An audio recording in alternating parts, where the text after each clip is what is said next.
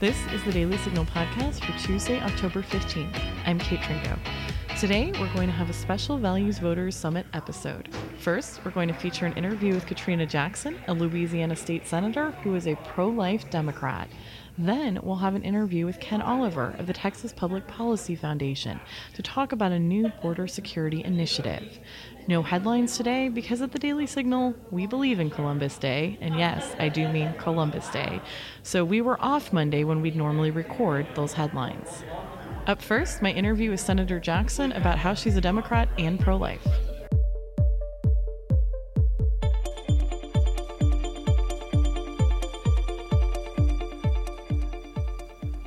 Okay, I'm joined today by Senator-elect Katrina Jackson of Louisiana. Senator Jackson, thanks for joining us. Thanks for having me. Okay, so first off, you've become very famous, I would say, for being pro-life. You spoke at the March for Life this year. Mm-hmm. Tell me, why are you pro-life? Because God tells us to be. It was as simple as that for me. Probably at 25 or 26 years old, I tell everyone that I was finally away from home in law school. Well, I was about 23, 24, and joined a wonderful church, a home away from home, because I had a wonderful church at home, and just got more into the Word of God. And we were in midweek service one night and got to the book of Proverbs and said God hated the shedding of innocent blood. And really breaking it down. It was the first time that scripture was addressed in the area of abortion, and really broken down and what's more innocent than a baby's life. And I said, anything that God hates, I'm going to hate. And did you identify as pro-choice before that? I didn't identify as anything. It wasn't a real big issue in my hometown. It wasn't. It had not been discussed. Yeah. Okay, and you are also a Democrat. Yes. And the Democratic Party is not known for being the most open to pro-lifers. So how has your experience been? Well, first in Louisiana, it is. I mean, not the party itself, but most of the elected officials in the state house and senate that are Democrats are pro-life. And we basically, in Louisiana, really, a lot of us base our politics on our family values, our Christian values, things that we were taught at home, things that we were taught in church every Sunday. And so you would find a lot of us, like our Governor John Bel Edwards, is pro-life. And so it's been a wonderful experience. Now you have pockets of Louisiana that where people are not Democrats are not pro-life. And sometimes that can be difficult in the sense of I've gone into New Orleans and other areas to do speeches and had to have security, for 6 months until things kind of leveled out.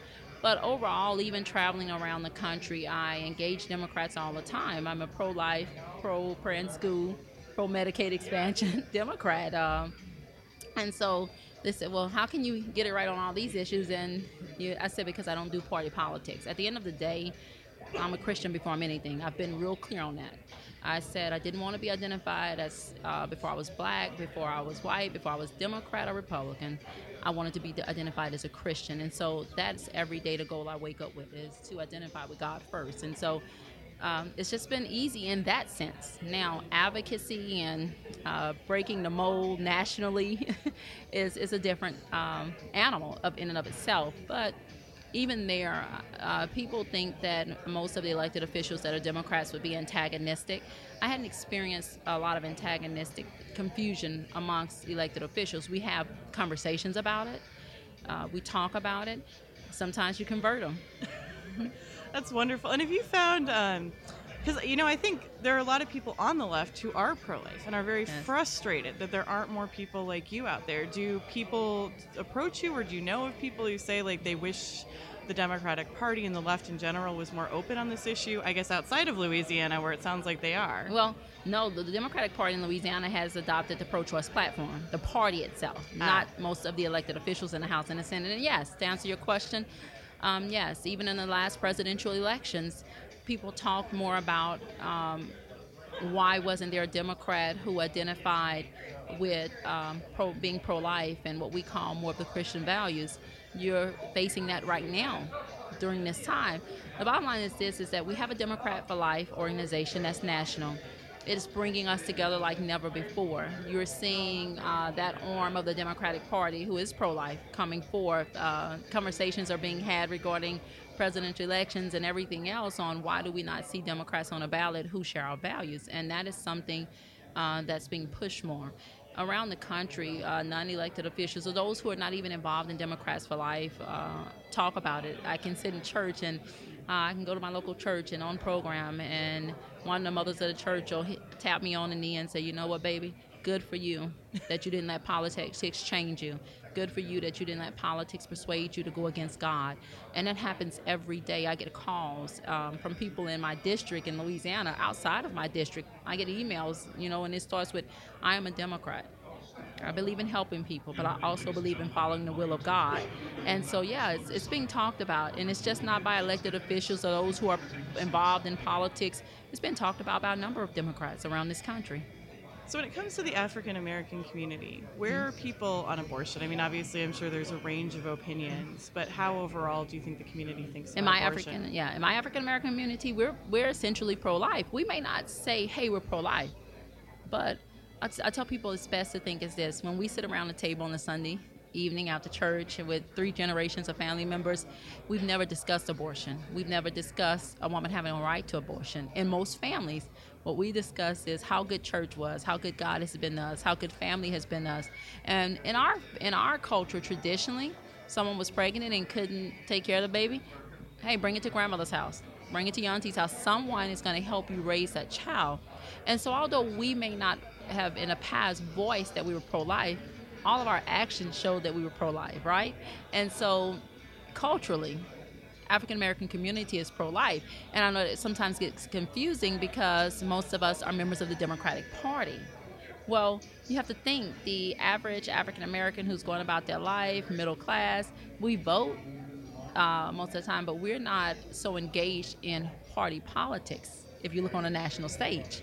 You have African-Americans, but those are those who have traditionally been brought up in politics. But just in our communities, we don't really encourage abortion. We encourage abstinence, or if you're going to engage in sex, you engage in safe sex, if I can say that on the radio. But it's just point blank. I mean, you don't see us talking about women's rights. You see that more in a political party when people actually get more politically involved. So culturally, no, I wasn't raised in a culture that pushed abortion. And I think that's so beautiful what you mentioned about other family members helping, because I think that's something as pro-lifers we need to remember that, you can't just prevent the abortion. You need to help the mother and the child. Now, you've talked in the past about, I believe, seeing yourself as a whole life politician. Yes. Could you expand on that? Whole life means this. I don't ask a woman to choose life and then walk off and don't look at implementing programs that after she chooses life would help her. This is the thing I recognized in the pro-life movement, and no criticism toward anyone, it's just a reality. Where I live, there were advocates for life. And then after they advocated for life and you chose life, they would send you to a pregnancy center that helped during your pregnancy and after the birth of the child.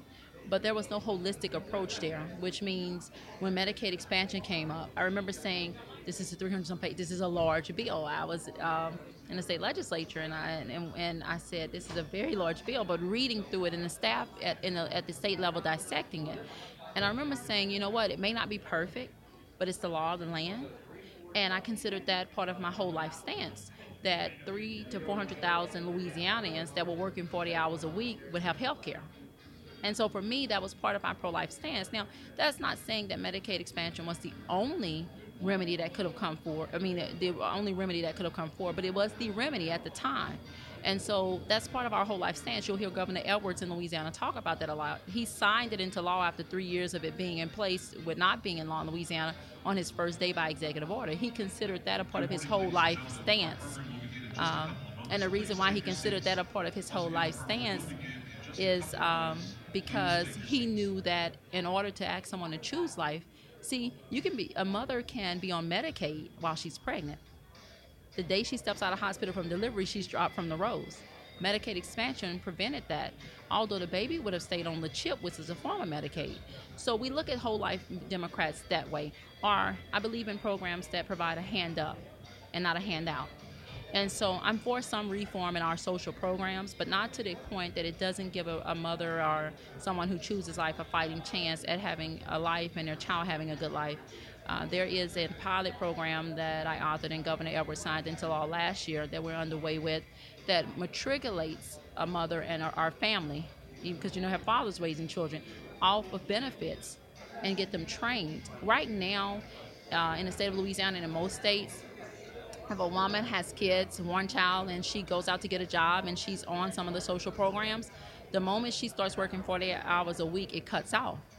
And so I've heard people say it's cheaper to stay on, so it's better living to stay on social programs than to be cut off and not be able to afford things. And so that's the part of the whole life Democrat stance, that we begin to do amend programs and change them to where they give a hand up and matriculates a person off of them instead of making right now most women have a choice. You stay on the program where your child is able to eat, or you go get a job at a low wage that's not a livable wage, making not making enough money to take care of yourself, and then all your programs are gone. So when you give someone that choice, they don't come off of the programs. They stay on social programs. And so that's a part also of the whole life stance. It's making sure once a woman chooses life, once a father chooses life, because sometimes the mother say, I'll have it if you keep it, that once you choose life, that we give you a fighting chance at the American dream. And that doesn't mean giving someone a handout. And I know that's basically what some people think that the Democratic Party pushes. No, a whole life Democrat pushes the idea that once we ask you to choose life, we're going to give you a fighting chance at the American dream. And how do you think that pro-life conservatives and liberals or Democrats can work together? We do it every day in Louisiana. I do it around the country as I go and speak. We can work together by, number one, you're pro-life. So you care about the life of that child. Where we can work together is really starting to change both our views on how we care about the life of the mother after the birth of the child and how we care about that child's life after its birth.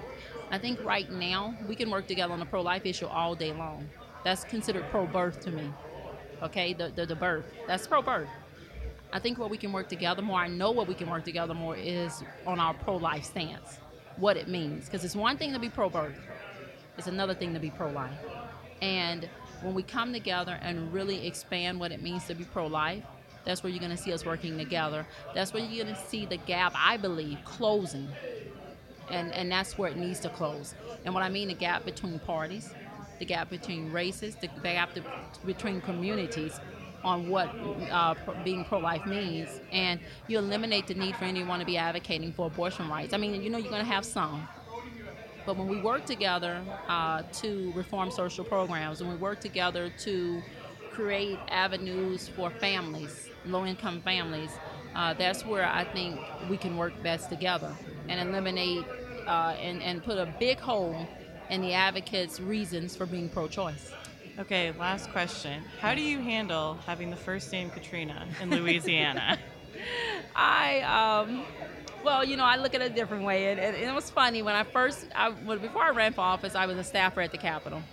I began to staff the Capitol about 2 months after Hurricane Katrina. And so the New Orleans legislators were actually living in Baton Rouge. They couldn't go back. Oh, wow. And so I met someone, and it was a legislator, and I said, hi, my name is Katrina. She said, stop playing. That's not. I said, no, seriously.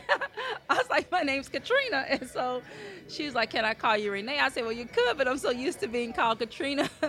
But I look at it a different way. When religious leaders looked at Katrina, what it stood for, it was a cleansing, not the storm, but the name and the connotations behind it. And so how do I handle it? Sometimes I laugh, and I have laughter like that.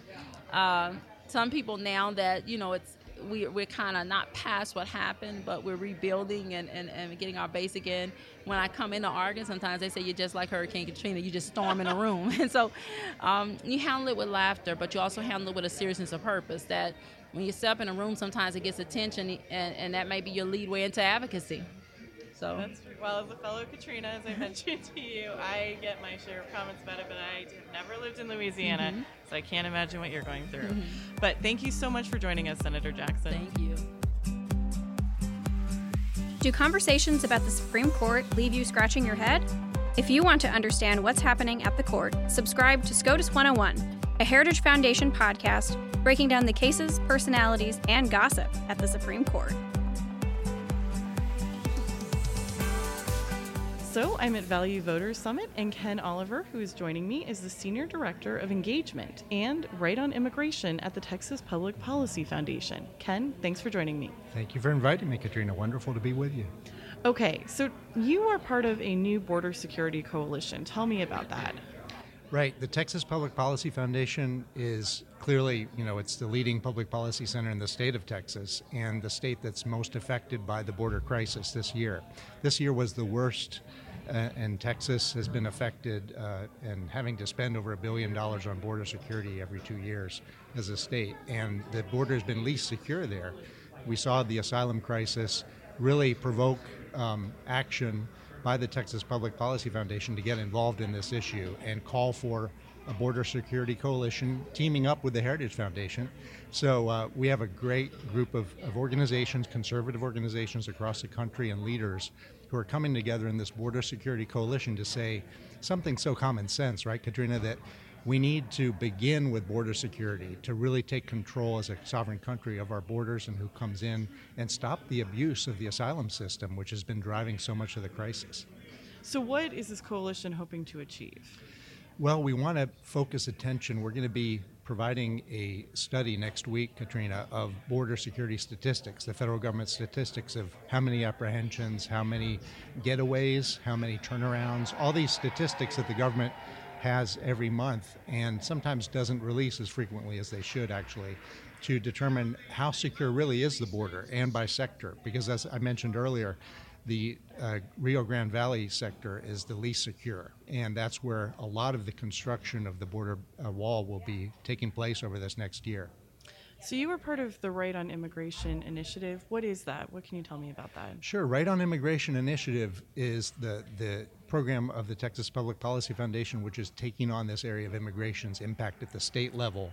And as Texas is so affected by immigration done wrong, we want to do immigration right. We're pro-immigrant, legal immigration.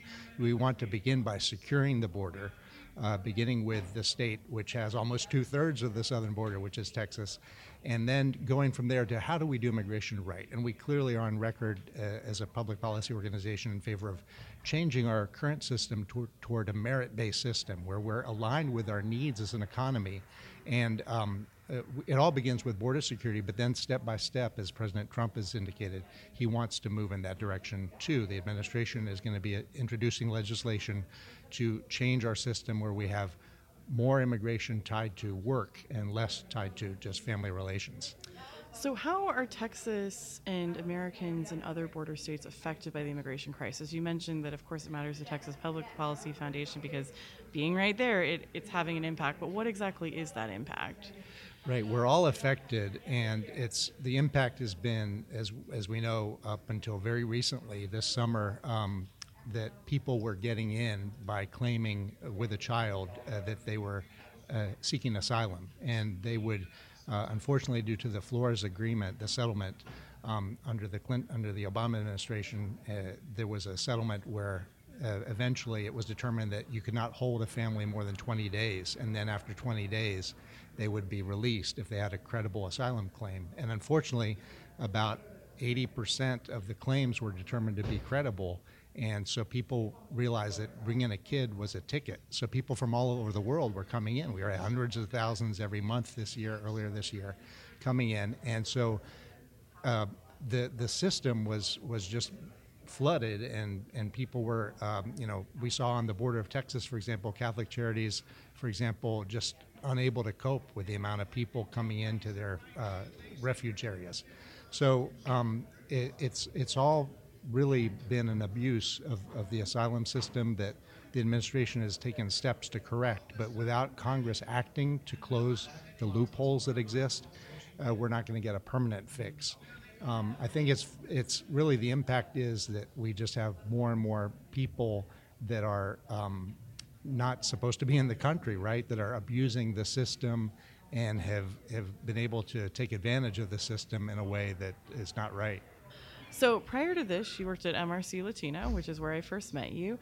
How does Spanish language media cover the situation of the border? And do you think that affects how American Hispanics perceive it or no? Yes, Spanish language media, beginning with Univision, right? Jorge Ramos has been in the anchor chair there for over 30 years, and he's really an advocate, an activist anchor, right? And unfortunately, he and many others at those networks tend to say that if you support legal immigration but you're against illegal immigration, you're anti-immigrant. And it's so unfair and biased, the use of the language that we've seen in the Spanish language media over and over again to characterize as anti-immigrant policies, which are very pro-immigrant. It's actually to keep the U.S. a successful country that's attractive to immigrants, because if we allow our social safety net to be abused and broken by illegal immigration, then we won't have a country that's worth visiting and or immigrating to. So Spanish language media has been a real challenge. I think many viewers are smart, and despite the activism, it's so obvious that many viewers realize, just like in English language media, that they're not being told the whole story. Okay, well, Ken Oliver, thank you so much for joining us. Thank you, Katrina. Wonderful. And that's our episode from the Value Voters Summit in Washington, D.C. We'll have more interviews this week from the summit, so stay tuned. We'll see you tomorrow for a regular show. The Daily Signal podcast is executive produced by Kate Trinko and Daniel Davis. Sound design by Lauren Evans and Thalia Rampersad. For more information, visit dailysignal.com.